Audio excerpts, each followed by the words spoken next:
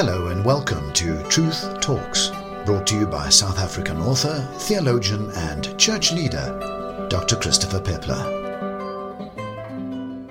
Hello again. My Truth Talk for today is called The Power of Prayer. And I've called it that because it's such a popular expression among evangelical Christians and others. But as you listen to me and as you think about what I'm going to say now, you will understand that I don't believe that prayer has any innate power at all. I want to repeat that. I don't believe that prayer in itself has any innate power at all. Now, I've spoken and written on the subject before. And if you're interested in a fairly recent article, there's one called What is Prayer? And you'll find it by just searching on my website, truthisthe.word.com. In that, I briefly set out two major causes of prayerlessness in the church. But now today, in what I have to say now, I want to deal more comprehensively with why I believe that there's no inherent power in prayer, and what the implications are for using the expression, the power of prayer. You know, a quarter seldom goes by in my life without me being engaged in, finding out, being asked to participate, whatever, in some organized form of mass prayer campaign.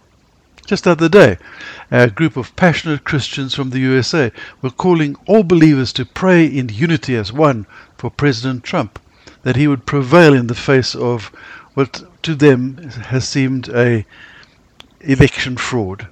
Here in South Africa, we've had several mass prayer meetings recently.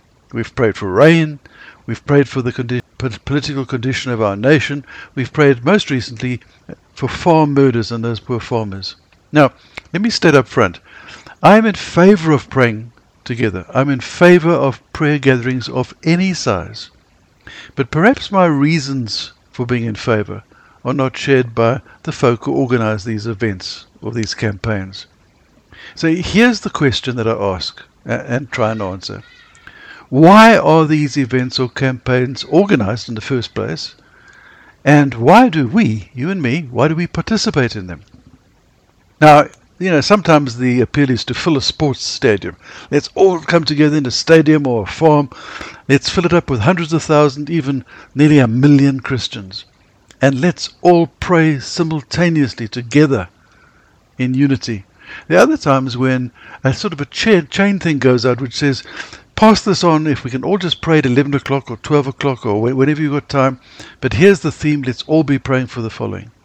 Now, whatever the causes and whatever the methodology, the principles and the motivation are usually similar. And here is a question again that I ask. Do we believe that more people praying will equate to more effective results? Are we organizing or participating in these large prayer events because we truly believe that if enough people pray, that there will be better results? And if we do believe this, then what are the implications of this? Okay, let me give you three things to consider, three alternatives. Implication one would be that maybe God will be obliged or even compelled to act if enough people pray. 2, that God will be more inclined to answer our prayers if a lot of people agree together. Or 3, the act of praying actually releases spiritual energy, power, and which in itself changes reality. Now, most of the people that I know would reject the first option. I don't think too many people believe that God is bound by our prayers, although, some do. I think most people would ponder carefully on the second, but so many will secretly believe the third option. Now, of course, not you, right? Not me.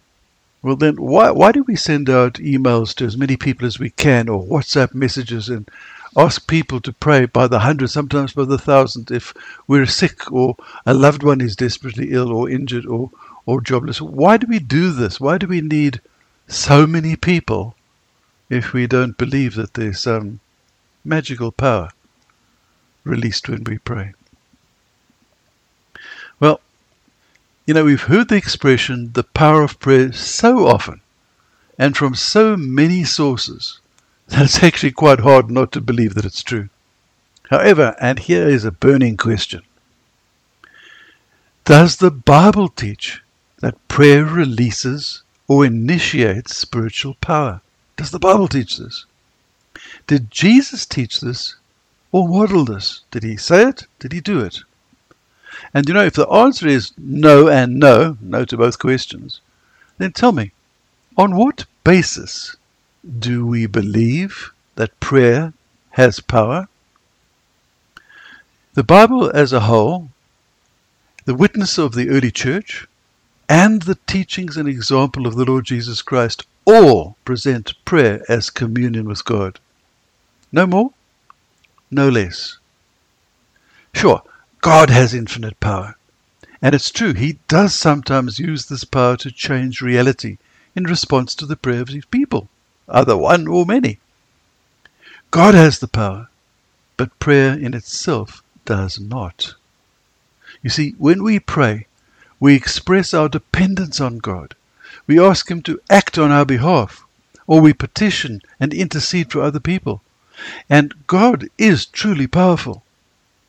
And through prayer, we communicate with a truly powerful God. I want to say that again.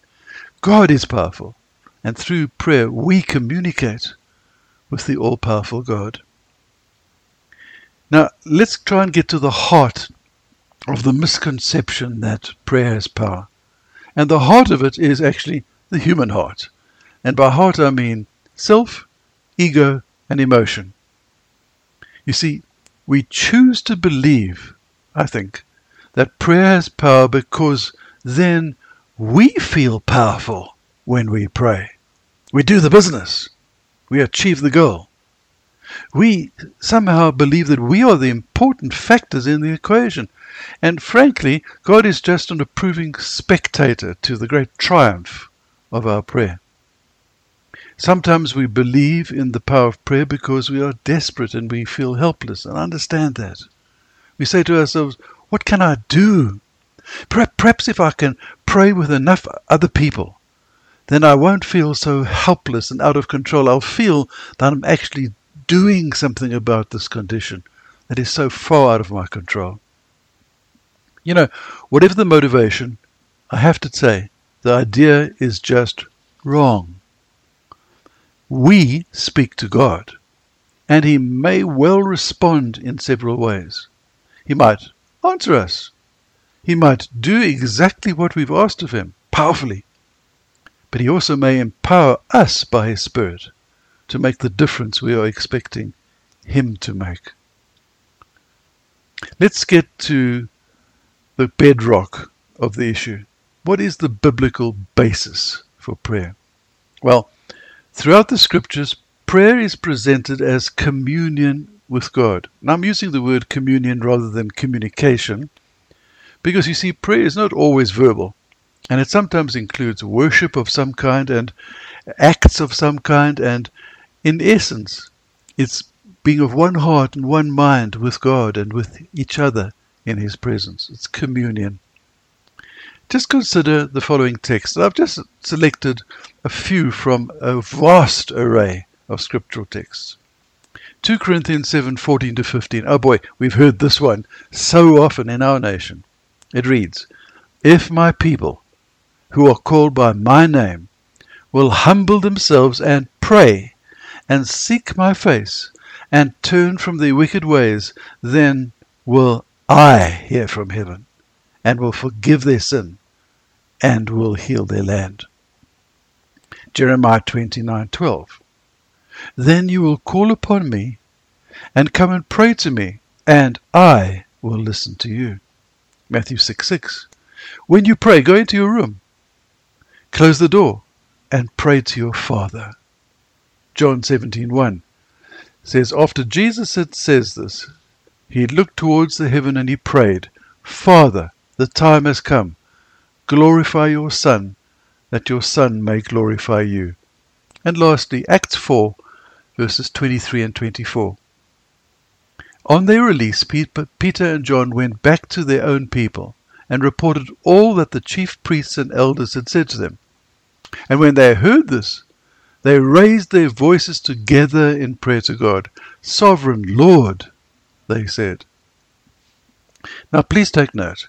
In all of these examples, and in many, many, many more examples, it is we who pray. It is believers who pray.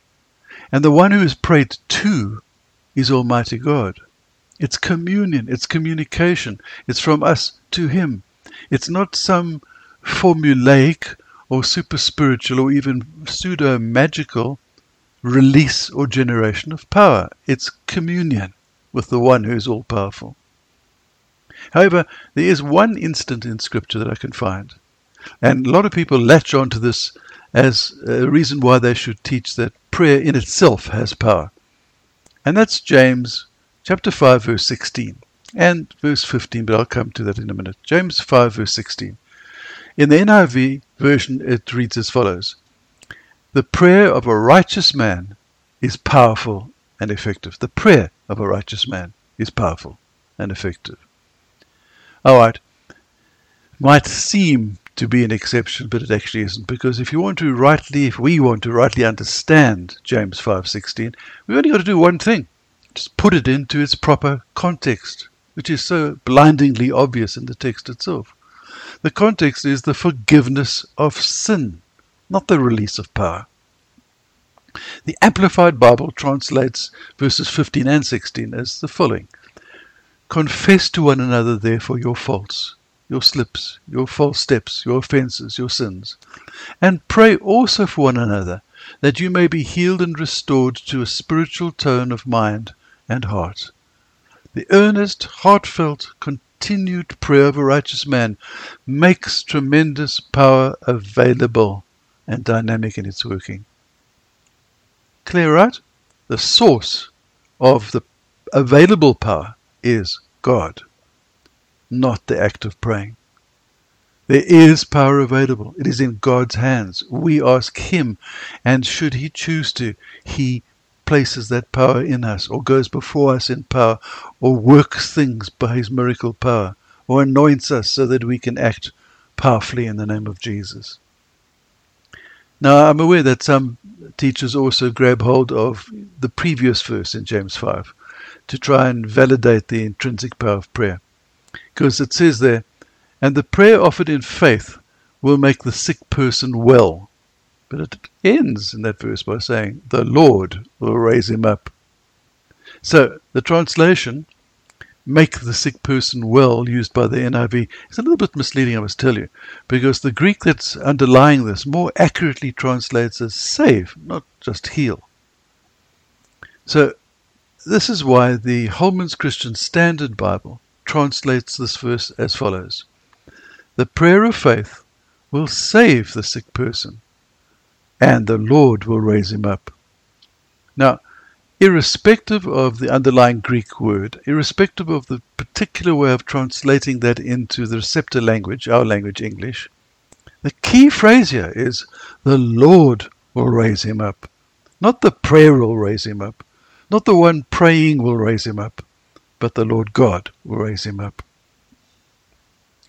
If God is the recipient of our prayers, and it is He who can and often does respond with power, then why do we gather together to pray? Is it actually valid that we should gather together in corporate prayer? Our answer is, yeah, I believe it is important. And it's important for the following reasons, at least for the following reasons. One, when we come together in prayer, we join together with one heart, one mind, one purpose. We express our common concerns and we present our requests to God as a people, not just as a bunch of disparate individuals. Secondly, we sometimes find fuller expression as a group than we could possibly achieve individually. You know why? Because we can agree with what other people are praying. We can add to what other people are praying. We can participate together in an expression which goes beyond which we could maybe conceive of ourselves individually. Thirdly, we are encouraged by being together in prayer. We are encouraged by knowing that others share our concerns, that others believe in the Almighty God, and that He responds to the prayers of His people. And lastly, together, when we come together, we constitute in some wonderful form the spiritual temple of the Most High God. And often, in the presence of the Holy Spirit in our midst, as the temple of God, there's such a powerful, almost tangible presence of God, that in this environment of His glory, we can often receive from Him and hear from Him words, and we can often receive from Him an anointing of His power that we just couldn't when we're alone in prayer. All right, some final questions. Yeah, I know I'm as full of questions as a 4-year-old, but please indulge me one last time. If you believe what I've just said, and hopefully you're going to go and test everything I've said against the Scriptures, then I want to challenge you. Are you in future going to, 1, desist from loosely using the term the power of prayer? 2, are you going to cease attempting to use prayer as some form of spiritual weapon directed against the enemy or whatever? 3, are you going to direct your prayers to God alone and depend on Him for a suitable response? And 4, are you going to participate in group prayer meetings and in campaigns and in chain letters and the like for the right reasons, not for the wrong reasons? Now, lastly, why is this whole matter so jolly important? Well, here's the reason. When we place ourselves individually or corporately as the source of power and prayer as the means of achieving powerful results, then we sin. You see, self-centeredness and self-reliance have, from the time of Genesis chapter 3 onwards, been the prime sin. I want to be even blunter. This is actually the sin of idolatry, self-idolatry.